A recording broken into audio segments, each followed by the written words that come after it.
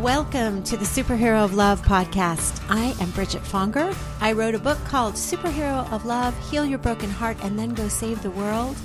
That book is going to be out in January 2019, but I didn't want to wait until that time to start talking to superheroes of love. And guess what? Here's the news. You are a superhero of love. And through talking to other superheroes like yourself, tapping into that little superhero inside of you, I'm hoping that you and I and all of us start feeling more and more like superheroes of love, meaning that we love and are loved more than ever before. So welcome. Let's get this party started.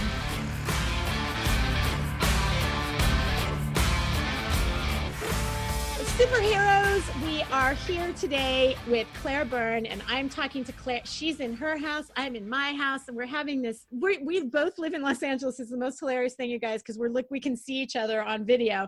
And she has sunshine behind her, and I'm not in front of my window, so you don't see that I'm literally in pouring rain. And it's the most hilarious Los Angeles day, where half of Los Angeles can be in pouring sun and pouring rain, and the shadow and the light. Right? It's such a great. It just is such a great.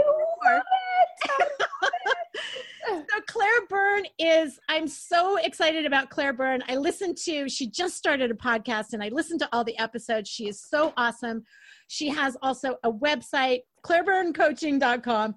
Clear your mind, clear your mind, clear. I am speaking to the voice of clarity today. And the most exciting thing, you guys, is if you're in Los Angeles, she is going to be hosting my event at the Last Bookstore on April 4th. And I want everybody in Los Angeles to come and meet us both. So come April 4th to the Last Bookstore. I'm so excited. And a shout out to the person who introduced us, because she is an angel incarnate as well, Meg Cassidy. So, and if you ever need a PR person, PR consultant, Meg Cassidy, who I learned about through Jen Pasteloff, who was another angel incarnate. So anyway, that whole world, I'm so grateful to Jen because she introduced me to Meg, who then introduced me to you. Welcome, Claire. Thank you so much for having me. I'm so excited to have this conversation with you. I'm so excited. So Claire and I were just talking about how our stories are so similar. And she said she was going to think that I was going to think that she ripped me off. And then I was saying, I was thinking that you were going to think that I was ripping you off, because we had such similar stories. So you are now a heartbreak coach. Yes. And we need to hear the story of how you got to this moment in your life. You know, and I am Irish, and Irish ladies don't know how to tell a long story short, so I'll try my best. So I'm actually originally from Ireland, lived there as a kid, but grew up in New York for the most part. Always, since I came out of the womb, wanted to be an actress, lived in New York City, post-college, all throughout my 20s, pursuing acting, and booked some pretty good stuff here and there, supporting myself mostly, financially through commercials. And then the economy crashed 2008. But leading up to, I should say, I was in my very first relationship. I lasted from when I was 16 to 24. So I was in a relationship with someone amazing, very safe, very loving for 8 years. But then, it's kind of the classic cliche case. I start acting school in New York, and I just grew up in a very sheltered environment, both through, grade school, high school, and then into college, a very sheltered world as well, where everyone was similar to me, white and upper middle class to upper class, and just, checking off all the boxes. Right. And then I hit acting school and was just like, wait, all these people have walked all these different walks of life. And I was like the rebellious, like, oh, I'm so boring. I'm just like a white girl from Westchester whose parents are still together. And like, all the things. Like, I just was really enamored by, people who had really been through some shit, which that tends to be like artists tend to have a story. Right. And so I then just became very drawn to the bad boy, and ended my 8-year relationship. Still to this day, my family says he's the best person I've ever found. I'm now 38. I'm like, thanks guys. But ultimately just started getting into, toxic relationship after toxic relationship. My first real adult love was at 28, and he today, 10 years later, is a dear friend. But at the time we were really toxic, two actors, and, there were highs, there were lows. It was very dramatic. And he wasn't a bad guy. I wasn't a bad girl. It was just that we were not understanding each other and butted heads a lot. So we were on again, off again, the whole thing. that particular breakup was really my first adult heartbreak. And I discovered yoga and meditation in LA. I had been living in LA at this point. Again, cliche actress seeking her healing journey out in the yogic world. And ultimately that path led me to becoming a yoga teacher. And I was inspired to come back to New York to build my private yoga teaching business. I should say the economy crashed in 2008. So commercials were not running as heavily as they once were. So I really needed to come up with a plan B to continue to support my plan A as an actress. And yoga just felt like the right thing. So I went back to New York. It just made the most sense. That was where I had all of my connections for both acting and to build my private yoga teaching business, which I did do. And cue the worst relationship of my life, which now is 8 years ago. And so I was thinking, I discovered yoga and meditation, which was what I had been saying to you just in your book of like, oh, I felt like I was so grounded and clear and like the world was my oyster. And that one heartbreak at 28 was the lesson, Yes. And so I had met this guy before, and we actually had been involved in a theater group before. And when I had first met him a few years prior, I thought he was trouble. Like everything in me said, that guy is trouble. And I saw the way he treated his girlfriend. I knew he wasn't faithful to her. He was really putting her down behind her back, all the things. Still, he just swooped in, and it was like, he was different. I was different. Right. And we were going to be different. And Right. he proclaimed his like love for me since the day he met me. And that like when he knew I was coming back to New York, he had to have me and he would do anything. And I will give him credit where credit's due. I was broke as a joke. I was planning on moving back in with my parents in Westchester. And he was just like, just come right in with me and his 2 roommates in this spacious apartment. And I did. So real smart move right off the bat. But I talk about how Mr. X, I refer to him as Mr. X Yes. in my book, how his love was sparklier than my own love for myself. Did you feel that way? I saw that, and I thought that was so well put. It was just like, I had never experienced a love like this before. He was just like, and I said to him, because, I was so self-aware and evolved, insert air quotes. I was just like, I'm a lot. Air quotes. Oh my God. I remember saying to him, like, I wasn't perfect in that last relationship. And like, I know that I'm not easy. I thought I was like being so humble and self-aware and kind of giving him the warnings of like, these are my trigger points. And I still am healing from the relationship before. I'm being so vulnerable, honest, communicative, the whole thing. And he was just like, I will have you any which way. And he grew up Irish Catholic. So he was like, I know there's a little crazy in you, like joking about it. Yeah. And it was blissful for the first few months. And then I realized he was really keeping me separate from the theater company that I didn't want to take part in it anymore professionally. That wasn't my path, but I was friends with a lot of those people. And I was like, why am I being kept separate here? And there were just little red flags. And then this one girl she will be on my podcast, someone who's so lovely, so overly friendly, was really giving me the cold shoulder. And I confronted him about it. And I just said, what's going on with her? Like, she's always been so nice to me. And he was like, she proclaimed her love for me before you came back to LA. I told her I didn't want to be with anyone or came back from LA.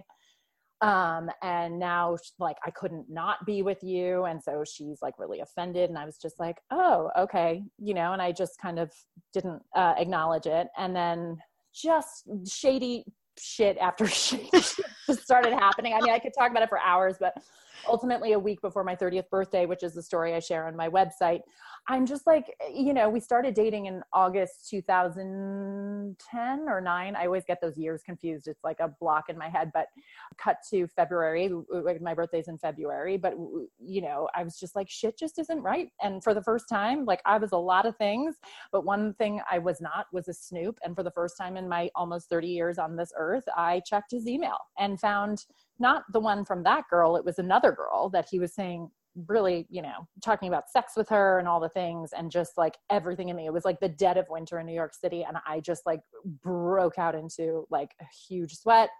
He comes back. I like immediately text him. I'm like, emergency, get yourself here like right now. And at this time, I thought I have the tools, but 8 years later, I'm just like, whoa, the way I mean, I totally judge away, audience. I totally, when he came in, I just took my fist to his chest, and I had never punched anyone in my adult life. Of course, I'm the baby girl with 2 older brothers. As a kid, I had to fight a good fight, but that just wasn't me. I've never been that way. And I punched once, and I was like, I couldn't, believe that I did it. And I turned to a wall. I mean, talk about dramatic actress. I turned to a wall and I punched the wall, and he was like, don't do it to the wall, do it to me. And I was like, you're not even worth it.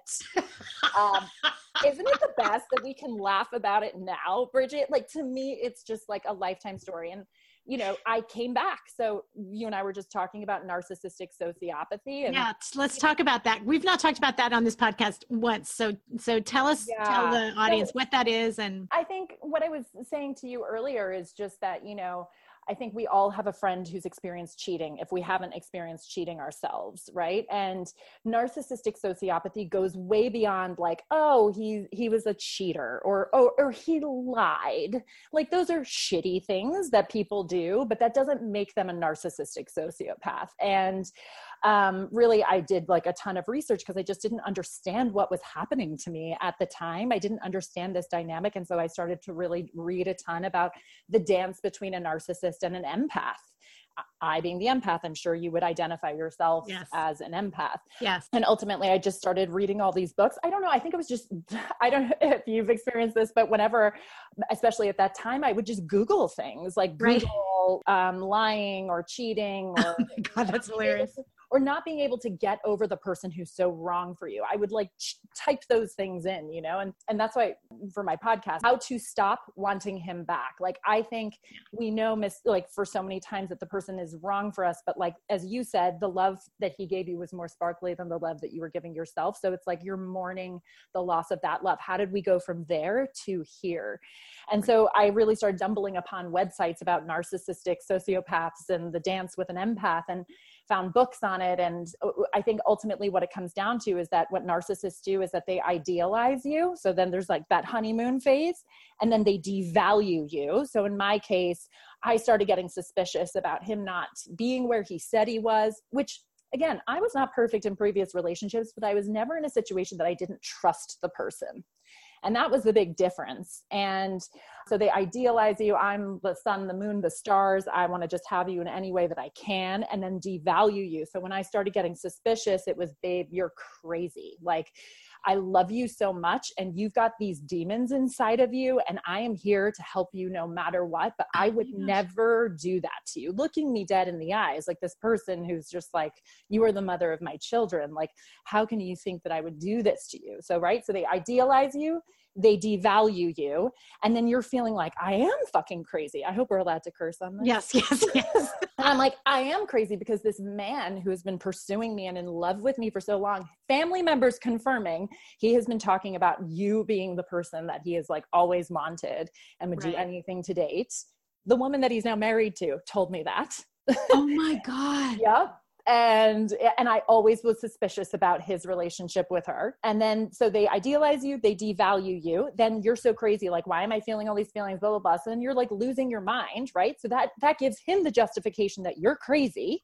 Right. And then they discard you. They kick you to the curb. They get rid of you. Right.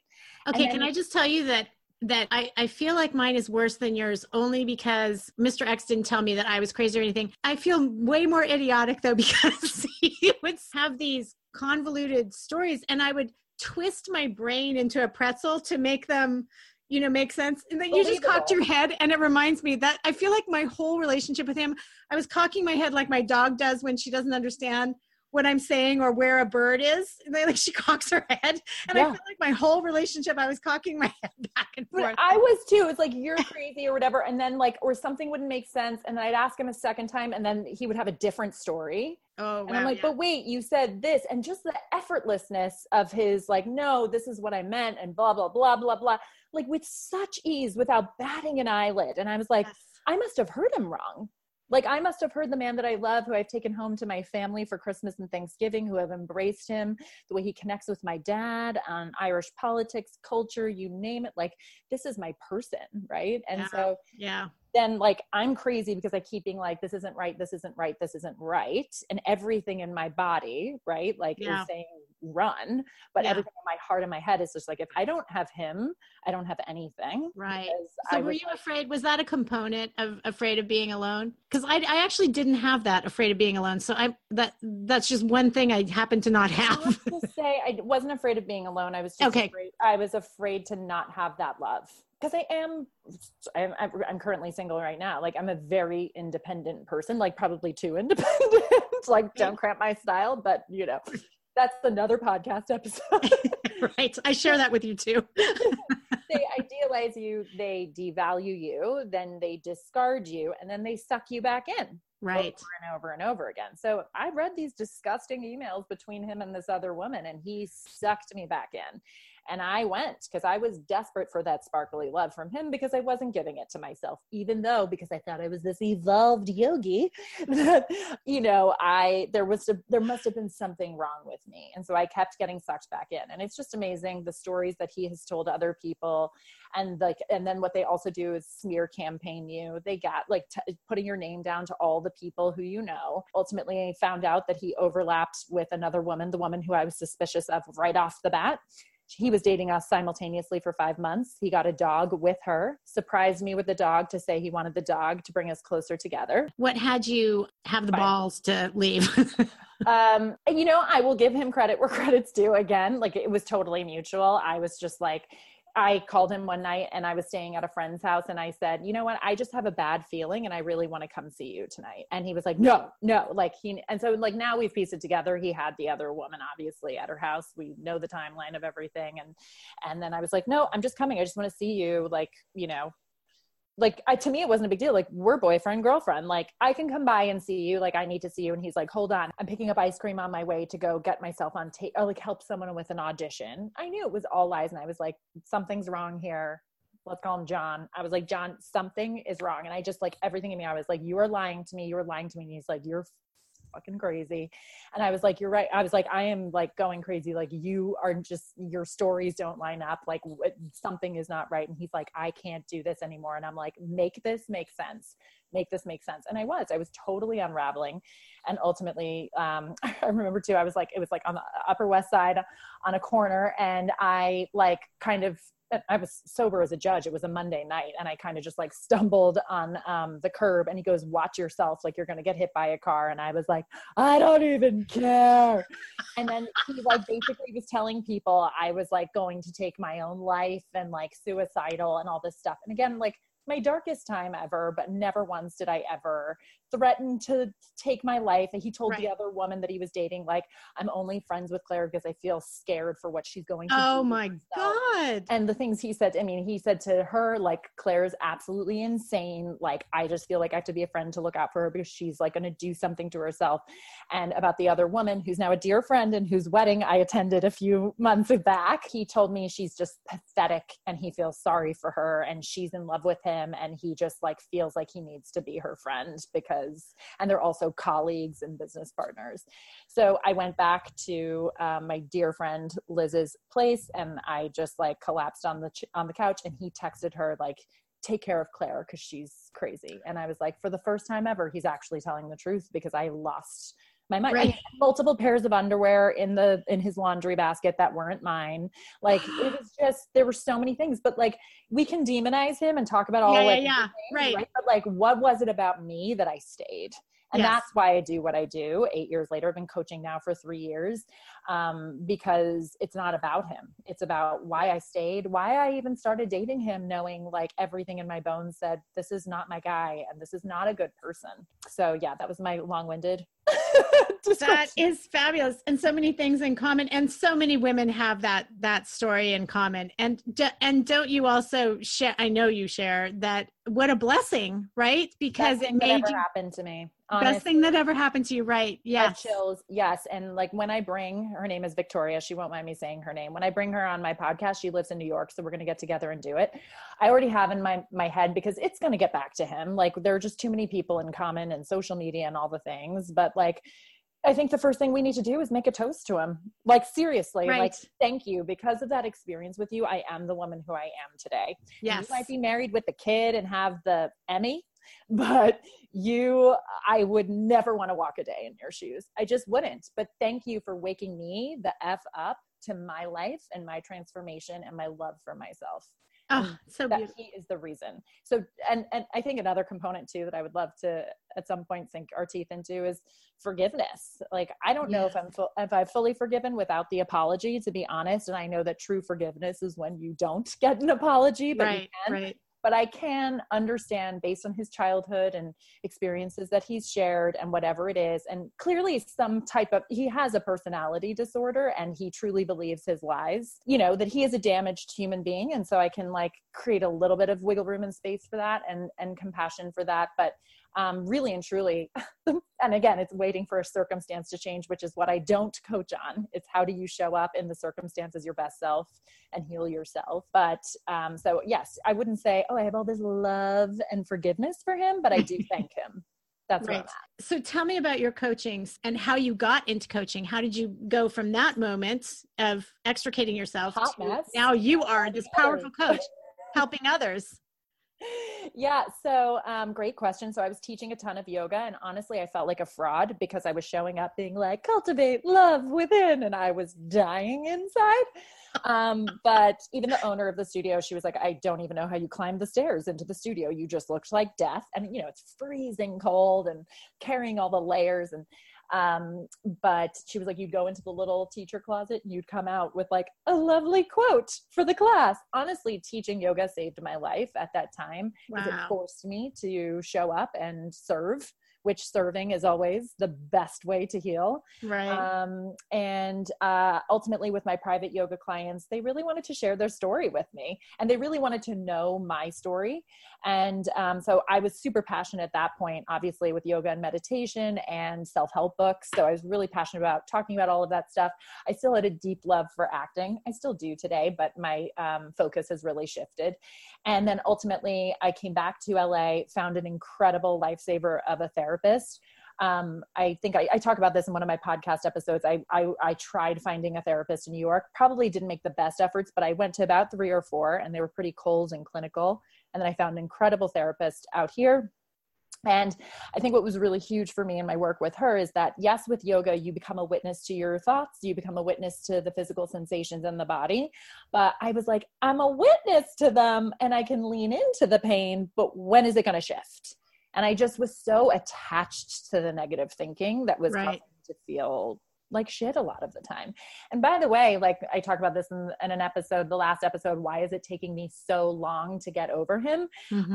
That took 2 to 3 years to recover from because I didn't have the foundational tools. I was just like, I'm with it. I see it. I'm saying hi to it, but when is it going to shift? And then when I started dating by like year 3 after the relationship, because I was so traumatized by the whole thing. And there was a moment where I was like, I'm never going to date again. Like didn't want to bring a child into this world. I didn't want a child to experience this. And, it's so funny. I'm raised Irish Catholic, and talking about feelings is like the farthest thing from our language of love. But even my dad, like I was living in Brooklyn and my parents lived up in Westchester, and like my dad, and I would see them a lot because I would just come home on the weekends and be like lifeless. And I was 10 pounds underweight and they were really worried. And he just called and I thought there was an emergency because we just didn't really talk that much during the week because I would usually see them on the weekends. And he just called and I was just like, everything okay? And he was like, no, are you okay? And I was just like, oh, and I just, beautiful. I said, I don't understand how someone I could love that much would do this to me. Like not only betray me, but then deny it and lie about it and then shame me to all of the people. Like, what did I do to deserve that? Really, but I was really attached to my victim story there. Right. Right. And ultimately, what shifted you out of that victim story? Tell me what. Well, so the therapist that I found in LA, I'll get there in a second. Oh, I'm sorry. No, but it's a good question. And I think this goes in line with how I got to coaching, but the therapist really I showed up and I was like, read all the books, know all my issues. I can connect the dots from childhood to now. I'm still stuck on, and I still feel like shit. What can you do? You know? And she really opened my eyes up to, okay, you're a witness to the thoughts, but who's the person thinking the thoughts? So she's a mindfulness-based psychotherapist. And we really talked, it's like, but why are you thinking these thoughts? Who is the person thinking them? And how can you become a compassionate witness? Because I actually started to realize that the thoughts felt like facts about my worthiness, about not being enough, about dating in general, about the lack of trust in men, all the things, you know? Right. And so we really like sat through with that. And she really, you know, I was like, I know, and I can be with it and I can watch it, but I kind of had this toughness with it, like, yeah, and, you know, and so right. she really softened me, you know? And then I was in an acting class for a couple of years in LA. So this is going back, you know, 5 years ago. Was in it for about 2 years. And, you know, actors, we all have a story. We all have some shit to dredge up. And there's a lot of stresses as an actor in LA or New York. And people were really just going through shit. And I was like, you need to read this book. You need to think of it like this. So I just started kind of organically helping people as I was starting to shift and owning my own stuff. Right. And people were just calling me outside of class. And then like, somehow someone somewhere along the way just said, you know, you need to do something with this. So I thought about therapy and I was like, you know what? I don't really have a desire to do childhood trauma or addiction or mental illness. I just want to like work with women like me who are stuck and in their own way and are really don't know how to get out of their victim mentality. And I started, and I would read about like being the victim and everything, but I still didn't really understand. And I understood it intellectually when I was reading the books about victim versus, you know, owning your story. And I was just like, clearly they don't know my story because I really am the victim here. Like he really is a douchebag, people. He did some things to me, you know? And then I was inspired to dive into Martha Beck's life coach training program. Are you familiar with Martha? Yes. She's amazing. And so she had a life coach training program. And just right when I started doing research on, you know, what does being a life coach look like? I also had been working with a nutritionist on the phone and I just loved our sessions together. And I was like, I love talking about people's problems. I could do that on the phone. And that's so cool. Like her little business that she had. And I really was talking to people on the phone, especially people from acting class calling me. I'm like, I could actually create like a business doing this, but I'm such a, you know, people can become life coaches tomorrow. Like you could literally just be like, I want to become a life coach. I've had a lot of life experience. So I felt like I had a lot of life experience and I was really passionate and knowledgeable, but I definitely didn't have the tools or the skills to actually go out and coach. So I did Martha's 8-month training program and loved it. And that I finished it 3 years ago in April, and just started coaching. And I kept it very general for about a year. Like I coach women in their 20s and their 30s, like finding themselves. I kept it very general because I just didn't ever think that I would be sharing the whole reason why I was inspired. And then I got into a relationship a year and a half ago with someone, not a narcissistic sociopath, but definitely had his stuff. And he totally broke my heart and was like super inspired to, you know, I love how I like diagnose all my exes. I definitely think he had dismissive avoidant attachment, like a good person, but he was like very push pull, like I need you, I love you, I want you. And then would be like disappear for 2 days. But interestingly enough, never thought he was going astray. I knew he was just like super into his work and he was like a major introvert. And so I know that I'm healed from the 8 years ago rock bottom narcissistic sociopath relationship because I don't carry that lack of trust now into my relationship. That's such a huge thing. It was like, yeah, he still wasn't great shakes, the guy a year and a half ago. Like his story always changed. Like ultimately in the beginning, he told me it was okay that I wasn't the same religion as him. And then as we started really getting close, he was like, I actually like, no, I want to marry someone within my own religion. I'm like, well, I would never have gotten this far with you. Right. So just like saying things and whatever, but like was a very present, caring person and very supportive. And like, he was like, I'm sorry. And I want to work through this. But then after that, I was just like, I don't know what is true and what is not true. Right. But ultimately that breakup, at this point, I had a little bit of a following and like an email list, you know, with my blog. And I was like, I'm not going to stay quiet about this heartbreak. I'm going to tell people about it. Not by any means did I ever use his name or shame him in any way, but to be like, I'm devastated and I want to talk about this, because I think there's also a lot of shame attached to heartbreak. People don't want others to know, like, he broke up with me. Yes. Yeah.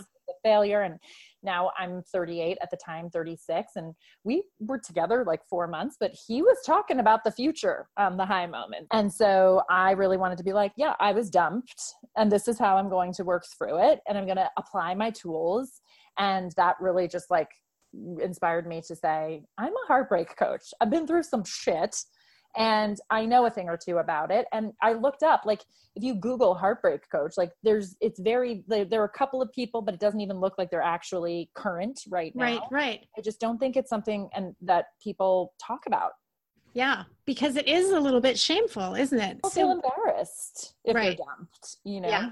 Especially the older you get, it's like, oh, really? Even now that you're going through that kind of thing? What's the biggest takeaway that you got from looking inside after either one of these heartbreaks? Like something that you learned about yourself that, oh, thank God for the breakup, because I discovered this thing about me. I think weaving back to the question that I didn't answer before is that I don't have to be a victim to my circumstances. Like I don't ever have to be a victim. And I think the difference with this last heartbreak, which was now a year and a half ago, was I still, even though there were some weak moments where I was disappointed in myself and how I showed up in the relationship, but I think we're all human beings and we're all going to feel that way in our most intimate relationships, right? But I really loved the way I showed up. I loved the partner that I was to him. I loved how vulnerable I was. I loved how honest I was.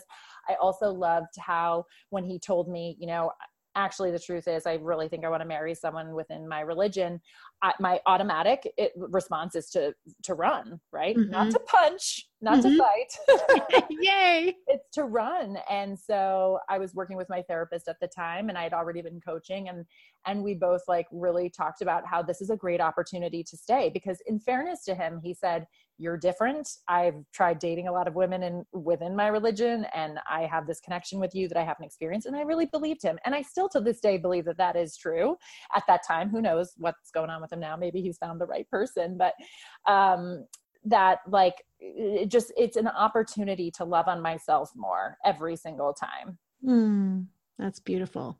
And the flaws included, right? Because we're all going to be flawed in our relationships. And I think that, a lot of clients come to me having come off the heels of something similar to what you went through or what I went through. And then they work through the tools and then they start dating again. And then their fear comes back to, well, what if I show all my cards and that's going to push them away, or that's going to make them flip the switch, or I'm going to get rejected for being all of me. Right. The ugly parts, that was one of my biggest lessons from mine was, I was with a liar who couldn't be truly intimate, because if you're with a liar, then you can't have true intimacy. And I had to look at why I didn't want to be truly intimate. Obviously, I chose a liar. Oh, that fit perfectly for my fear of intimacy. And for me, exactly what you just said, having somebody see my ugly parts. Oh, that's my ugly part. I don't want anybody to see that. I'm going to hide that. And it's like, if you're going to be truly intimate, all the ugly parts come into sight, Yeah. And at that time, with the last relationship from a year and a half ago, I was struggling with my coaching business. I had clients, like a handful of clients, but I still had this other day job. And I just like wasn't feeling great about myself and my career. And so I had a lot of judgment on myself, and he went to an Ivy League school, and there were just passive comments about me being a personal assistant or like things like that, or referencing like, well, his parents wouldn't really understand that I'm a coach versus like, and I had said to him, at one point I considered going to become a therapist, and his face lit up, because that would be something that he could take home to mama. Exactly. And so again, this is what I'm very conscious of as a coach and with my clients is, what's the story that you're creating? Because he didn't say like, you're not enough for my parents, but there were definitely little subtle things that like, I'm an intuitive Irish woman, I could pick up on, but those were my insecurities. I didn't go to an Ivy League school. I didn't have his religion. Like I didn't have the status that this overachieving guy did have. And so that was a way, like, like, oh, he couldn't love me, but I wasn't loving on me. Now I'm like, I'm a life coach. I focus on heartbreak, blah, blah, blah, take it or freaking leave it. I used to not put that I was a life coach on the dating apps on my profile because I'm like, people are going to judge. They're not going to understand. Well, then great. They're not your people. So have them swipe left on you if they don't like you. That I love that image of you on the corner, where don't get hit by a bus, you know, that moment. I don't even care. I don't even care. I love that. Let it hit me so you live with the guilt. so it's such a great image. I can't wait to read your book. I love that we're laughing about it. You really know when you're over it. So can you just imagine with me that it's you now today and you run into that young woman on the corner and you grab her hand and you walk down the street with her and say, come with me. So what would you say to her now? Well, I think the last thing a woman in those shoes wants to hear is, this is the best thing that's ever happened to you. But that's like the first thing I want to say. But what I will say is, like, if you are willing to take my hand and trust me and trust this work and do everything that I say, because I get some clients, I take on clients for 6 months to a year and they're like all in, you know, I ain't cheap. And it's a lot of time to invest because I'm like, it requires a huge commitment. How willing are you to put your time and your money where your mouth is and do the work? Because the reason why you've attracted this situation is because it's you. And I don't mean that to shame you. I am not pointing fingers on you, but this is your opportunity to transform your life. Do you want to transform it, or do you want to be in the depths of the despair waiting for the bus to hit you? Right. But you've got two choices. Right. And so I get clients who sign on for the 6 months. And then I'm like, did you do the thought work every day? I have a thought work tool that, like, it's not like, oh, just do the thought work and then your whole mind transforms. It's a commitment to retrain your brain to see the whole situation differently, to see yourself differently. And even for me to say, you know what, he obviously has some issues. Like, I would never want to walk a day in his shoes, even though he's checked off boxes that I would like to check off. I plan on getting married and becoming a mother. And at one point I would have loved an Emmy to carry around or put on my shelf. And like, I'm like, I am not envious of her. I am not envious of him. Like, I am so happy to walk in the conscious shoes that I walk in. And I know that I say that with blind spots. We always have blind spots. I still work with 2 coaches. And I love what you said about your superpower being one of the 5 superpowers to create the mighty flame. Sight was my favorite one because we all have blinders. Yes. So to be open to a coach or a therapist or some kind of mentor who you trust to point out your blinders and to be willing to hear it, because it's hard to hear and you just want to put the blame and shame on the other person, but you have to take responsibility for your part in the relationship too. I love that we both have in common also. By the way, we only spoke for like 2 minutes before this interview started, but we found all these commonalities. And one of them is Debbie Ford, who is the main, for me, she was the one who first taught me about supersight. In other words, it's okay to go into those dark, shadowy corners of your heart. There's light on the other side. The way she dealt with things, Debbie Ford, I've mentioned a lot in this podcast. Yes. And I also love that, you know, she was the first one. She wasn't the first one that I'd heard say this, but when she said it, it meant something to me that when you're pointing your finger outward, look at the other fingers that are pointing back at you. Yes. Right. Yes. So tell me about your experience with Debbie and loving her. Well, I read her book, Dark Side of the Light Chasers. And it was, I have to say, when I read it at the time, and that along with Byron Katie's book, which I reference Byron Katie in all my podcasts, literally I have the 4th episode coming out, but I reference her a lot because she really is like, when you argue with reality, you suffer, but only 100% of the time. And Debbie was all about, like, not only did she really say it's okay to embrace the dark, she actually was saying it's necessary. Yes, like, it's absolutely necessary. And right. It is not what we are taught. We are taught, don't cry. My Irish Catholic upbringing, I love my parents madly, but it's like, come on, get on with it. Snap out of it. Go to school. You're grand, you know? Right. It's just like you get up and go, which I do appreciate because I do think that they instilled a resilience in me. Like, I'm not going to let this get the best of me. And being committed to that. And yeah, so I have to say, when I first read Byron Katie and Debbie Ford at that time, I was really resistant to it. A Dark Side of the Light Chasers and Byron Katie's Loving What Is. And I got to be honest, both of those books, I was like, no, thank you. Nope. I don't want to surrender to my reality. I don't want to look at the dark side. I'm a yogi.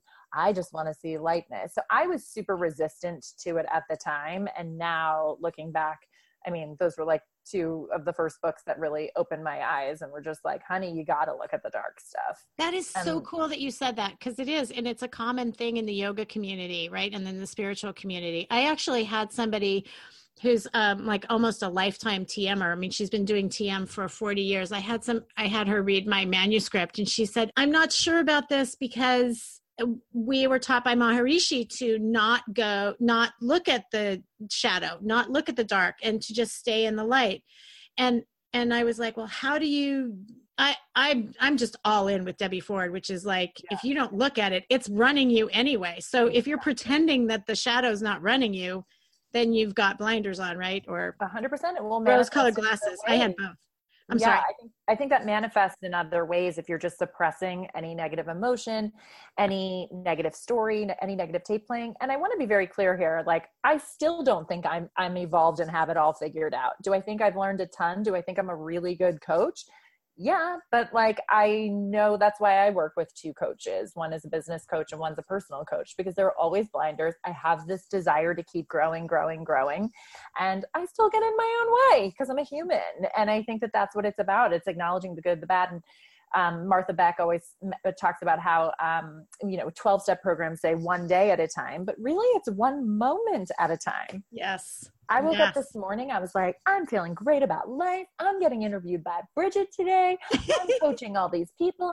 I'm going to go to my yoga class. And I like went to yoga, and all of a sudden my neck and everything. And then I gained a few pounds, and I was like looking in the mirror, and it was like all this self-judgment in the mirror. And I'm just like, okay, I see it. There's the negative tape, right? But I have to always manage my mind.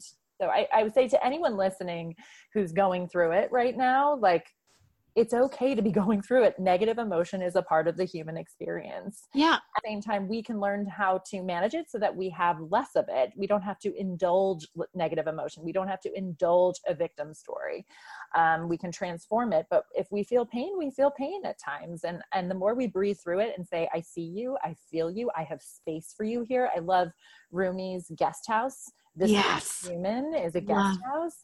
It's like, welcome and entertain all the sorrows. I'm botching the words, but welcome it. And the more, like, that's the irony here, is that the only way to get to the other side is through it, not around it, not avoiding it, not numbing out on food, alcohol, shopping, sex, whatever it is.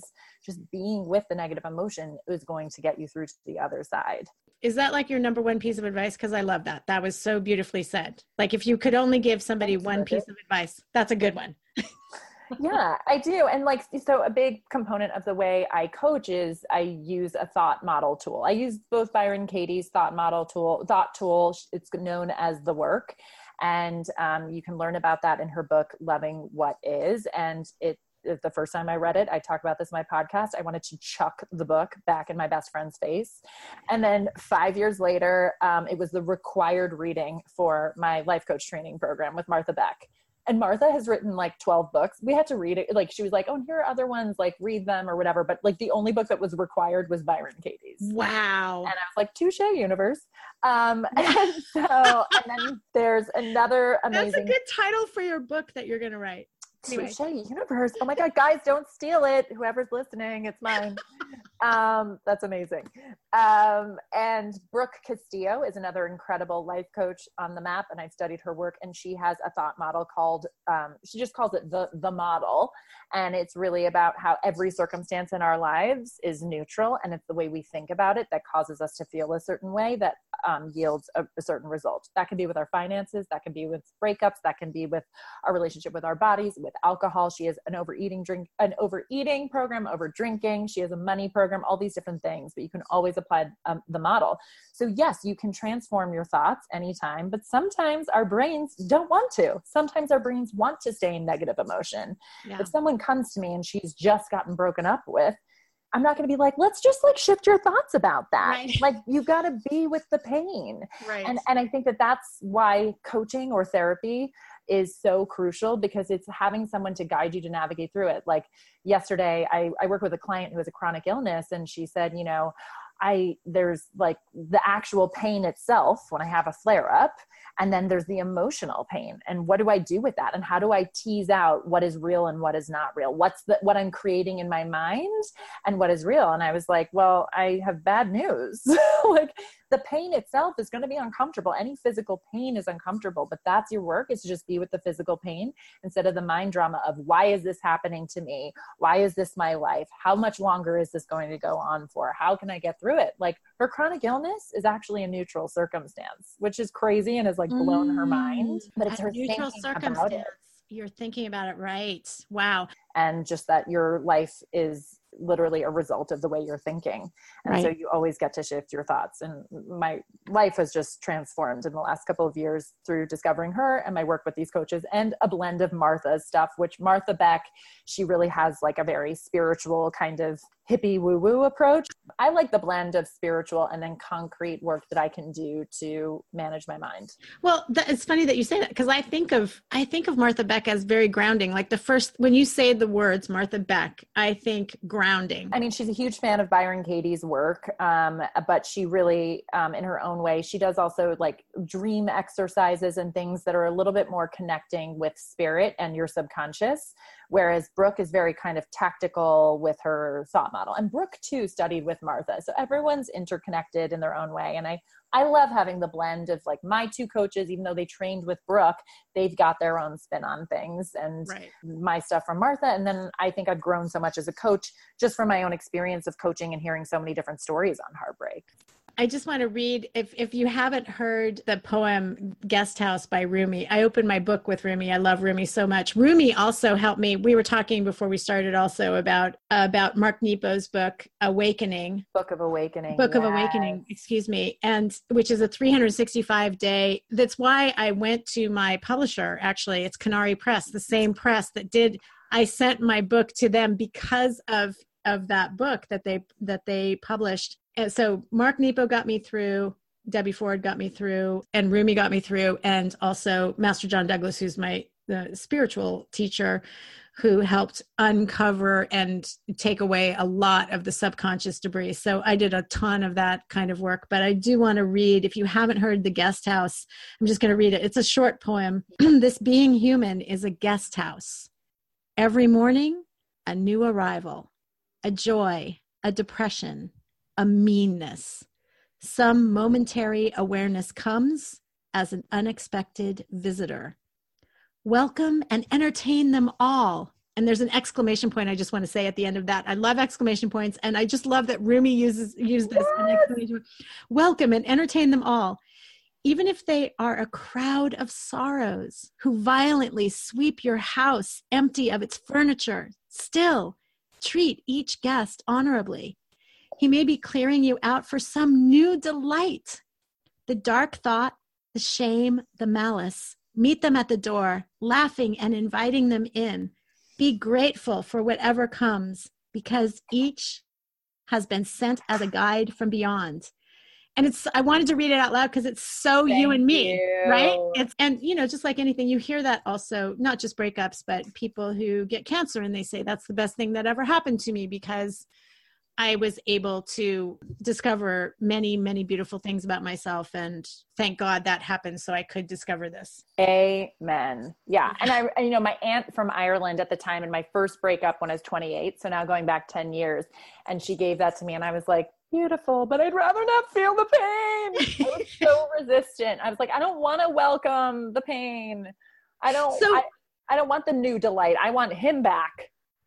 Now, isn't that that's like a typical 20-something response? So what is your advice to 20-somethings when they think of the dark side as, just unbearable? How do you manage them? I say it is unbearable. Lean into it. Breathe through it. I'm telling you everything you don't want to hear. You want the quick fix or some way that I can help you get him back. Or I know what it feels like where you really just want to stick it to him and show him what he's missing. And now with social media, it's like all the pictures of me looking so amazing, smiling, beaming ear to ear on a yacht. Go F yourself. I'm so happy. All that energy where you're lying, right? You're literally lying, all of that energy and effort and money. Like I know people are like traveling all the time and treating themselves, and I'll just treat myself to a spa day. I'm telling you, those are just quick fixes and band-aids that do not work. You have to lean into it. And I know it's unbearable. And I would say to any client, I got you. Like, I'm in this with you. I get it, that you have to go through the fire to get to the light. You just have to. And it fucking sucks. Excuse my French again, but it does. And that is the only way through it. But the more you resist it, the more you fight it, the more you try to put the effort and energy to show the world how happy you are, the longer that this pain will last. I love what Debbie Ford said. It's like holding, if you don't deal with those shadows, it's like holding a beach ball underwater in the ocean. And at some point, a wave is going to come and that beach ball is going to come flying into your face. And you could be in the middle of actually a romantic dinner with a new boyfriend, and that beach ball comes flying into your face. Another thing that I want to add too with that is that when I have heartbroken clients, which by the way, I did all these things. So I am not, this is a judgment-free zone. I'm doing this work literally in every podcast. I'm like, I think I need to start out with, I've been there, which is why I'm talking like about this stuff.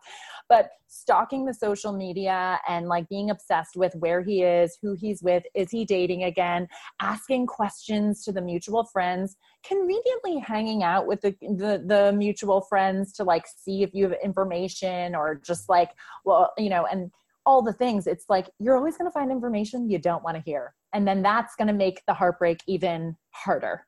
You know, when you're looking for evidence. And it's none of your, I always say it's none of your business. I know, but they don't want to hear that at the time. They think it's their business, right? So in the beginning, I have to like really handle with kid gloves, but I'm like, so just so you know, like the circumstance that you were broken up is neutral, right? And then your thinking is, all I want is for him to come back, or I want him to miss me, or I don't want him back, but I want him to want me back, right? All these unhealthy thoughts, right?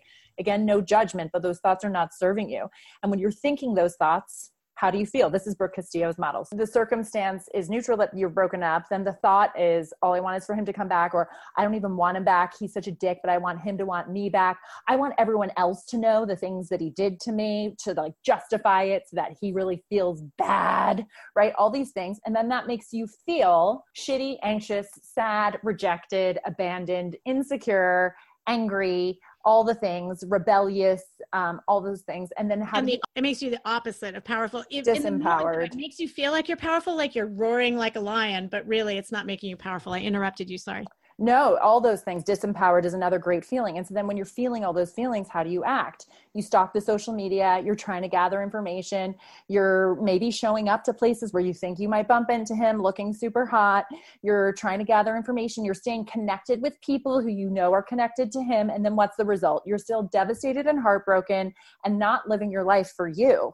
You're living in the past. And I say this from a place of, I've done this multiple times. And so how do you want to feel about the circumstance that he's broken up, right? I would imagine you want to feel at peace and acceptance, calm, neutral, positive neutral, instead of like all these devastating feelings. So what would you need to think? And so for, you know, to go from I want him back, or I want him to just regret it, right? Those are such like strong thoughts to think, even to just neutralize them and say, you know, okay, I'm going to trust that this is happening to me for a reason. Or asking the question, how can I look for ways to see that this is serving me? What can I learn from this? Why is this happening? When I argue with reality, I suffer. Just acknowledging like this is happening. And when I fight it, I'm suffering. And so then those thoughts for me kind of bring a sense of calm, right? Yeah. And then, or even better, like we think we want him and we're only remembering the good things and the high and the sparkly love, right? But then were there other things now, Bridget, looking back, that you're like, it was a sparkly love, but there was some shady shit going on, right? Yes. And so mud smearing. Yeah. And so then what are the actions when you're thinking, this is how I'm going to look for ways to support that this serves me? When I argue with reality, I suffer, right? So I'm going to surrender to this. Maybe he wasn't that great. Maybe this is better. I also hated the line, you dodged a bullet, when I was in the thick of the pain. Like I just didn't want to hear that, you know? Right. And so then how do you act? Maybe when you're thinking those thoughts and in a state of calm and peace, you stop checking social media.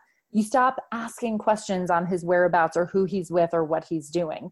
You start to live your life for you. And every single time your brain goes back to, oh my God, or when you find out that he's with someone else, like, what does she have that I don't have? All those things, like, that's just a shitty question to be asking yourself. That's a like great, you are that's a great, you. yeah. What questions are you asking yourself? I love that. And what thoughts are you continually thinking? I love that too. I also, I needed help when I wanted to redirect my attentions. So I set up, I call it in my book, the Love League, which is just a network of friends that I could call on to, if I wanted to, call him or wanted to somehow dip into information that was none of my business, I would just call a friend and say, keep me off, keep And me off that similar. cliff. Yeah, I love that. And I think it's similar to AA. You have a sponsor. Instead of going to drink, can I call my sponsor? And like really get people around me. And, a couple of clients say, well, I didn't even ask for the information. She just told me that he's dating, blah, blah, blah. So you need to start enforcing boundaries with your friends. I'm dying to know this information, but if I learn this, that's going to send me into a tailspin that's going to keep me farther away from stopping wanting him back. Right. So what I say to my, and what have people agree with you that they're going to do what you need them to do. I don't need to hear about him for the next 2 months, and we'll reassess in 2 months or something. Totally. I'm going on a 30-day cleanse. And I'm also a big fan of, how about you don't hang out with the people who are friends with him? And I get pushback on that. Claire, what am I supposed to do? Like, I lose him as my boyfriend and now I lose these friends. I get like pushback on that. And I'm just like, so here's my question. How committed are you to healing your heart? Don't you have other friends? Didn't you have friends before him in this 2-month relationship, 1 year relationship? Didn't you have other friends besides the ones that you met through him? Yeah. How badly do you want the result, and how committed are you? You either keep those friends and put the boundary up and say, we do not discuss him. I want to stay friends with you because I genuinely loved our connection. And again, I say this from a place of totally keeping in touch with the mutual friends to see if I could get information, or just talk about how great I'm doing so that it gets back to him, right? It's like, you got to really look at yourself and be real with yourself and clean up your reasoning as to why you're continuing to associate with the people around him, because that, again, is keeping you farther away from healing. So how badly do you want to heal? That's the only answer. And like, if your intention is to move on, why is your attention towards people who are associated with him or his social media page? Yeah, that's beautiful. That's so great. Yay. And everybody, you can hear more of that wisdom. And you are hilarious. I love that you swear. I swear all the time. And and you're just a breath of fresh air. It's so great. And I can see how you're helpful to every age, really. And what you're bringing to the table is really refreshing. So tell them about where they can find your podcast. And again, tell them the name of your podcast and your website. Thank you. And thank you again so much for having me. And I think what the work that you are doing and sharing your story is incredible as well. And I just feel like we were destined to connect, and I can't wait for our talk, and I can't wait to have you on my podcast. So thank you, Bridget. Yeah, you can find me at clairebyrnecoaching.com. That's Claire with an I, and Byrne is B as in boy, YRNE. And my podcast is called How to Stop Wanting Him Back. If anyone's interested in working with me, I offer free 1-hour consultations. So there's no strings attached, and I can get a better idea of what's going on with you and how I would approach moving forward and working together. And I can honestly say the transformation from victim story to heroine story was really through my coaching work. So you get to change your story anytime, and really every circumstance in your life is neutral, and you get to make it an amazing one, or you can make it a devastating, sad one, and you will play that out if you attach to the sad story. It's a choice. I love it. And it's scary. And look, people say to me, I know, I get it intellectually, but it's really hard. And I'm like, yeah, duh. That's why you're working with a coach. And that's why I work with two. It's so hard to retrain your brain to think differently when you've been thinking thoughts for however many years. And I have one client who says, she was just like, well, why do I keep thinking the negative? Why? And like, that's really where therapy comes into play, connecting the dots from childhood to present. But I also think, why am I like this is a tricky question to ask yourself, because it's inviting judgment and inviting the idea that there's something wrong with you. And I think at the end of the day, the bottom line is you're longing for him, or you're still butthurt about the situation. You're still devastated about the situation. So that just is what it is. So why don't we just start right here, right now, and shift that? We don't have to get into the why. We don't have to judge the pain. We don't have to judge how long it's taking you. We just get to show up right here, right now, and start creating the wiggle room with our brains to shift it. And it's a practice every single day. In the same way that you go to the gym 5 times a week to give yourself a stronger body, put pen to paper 15 minutes a day with your mind and shift that.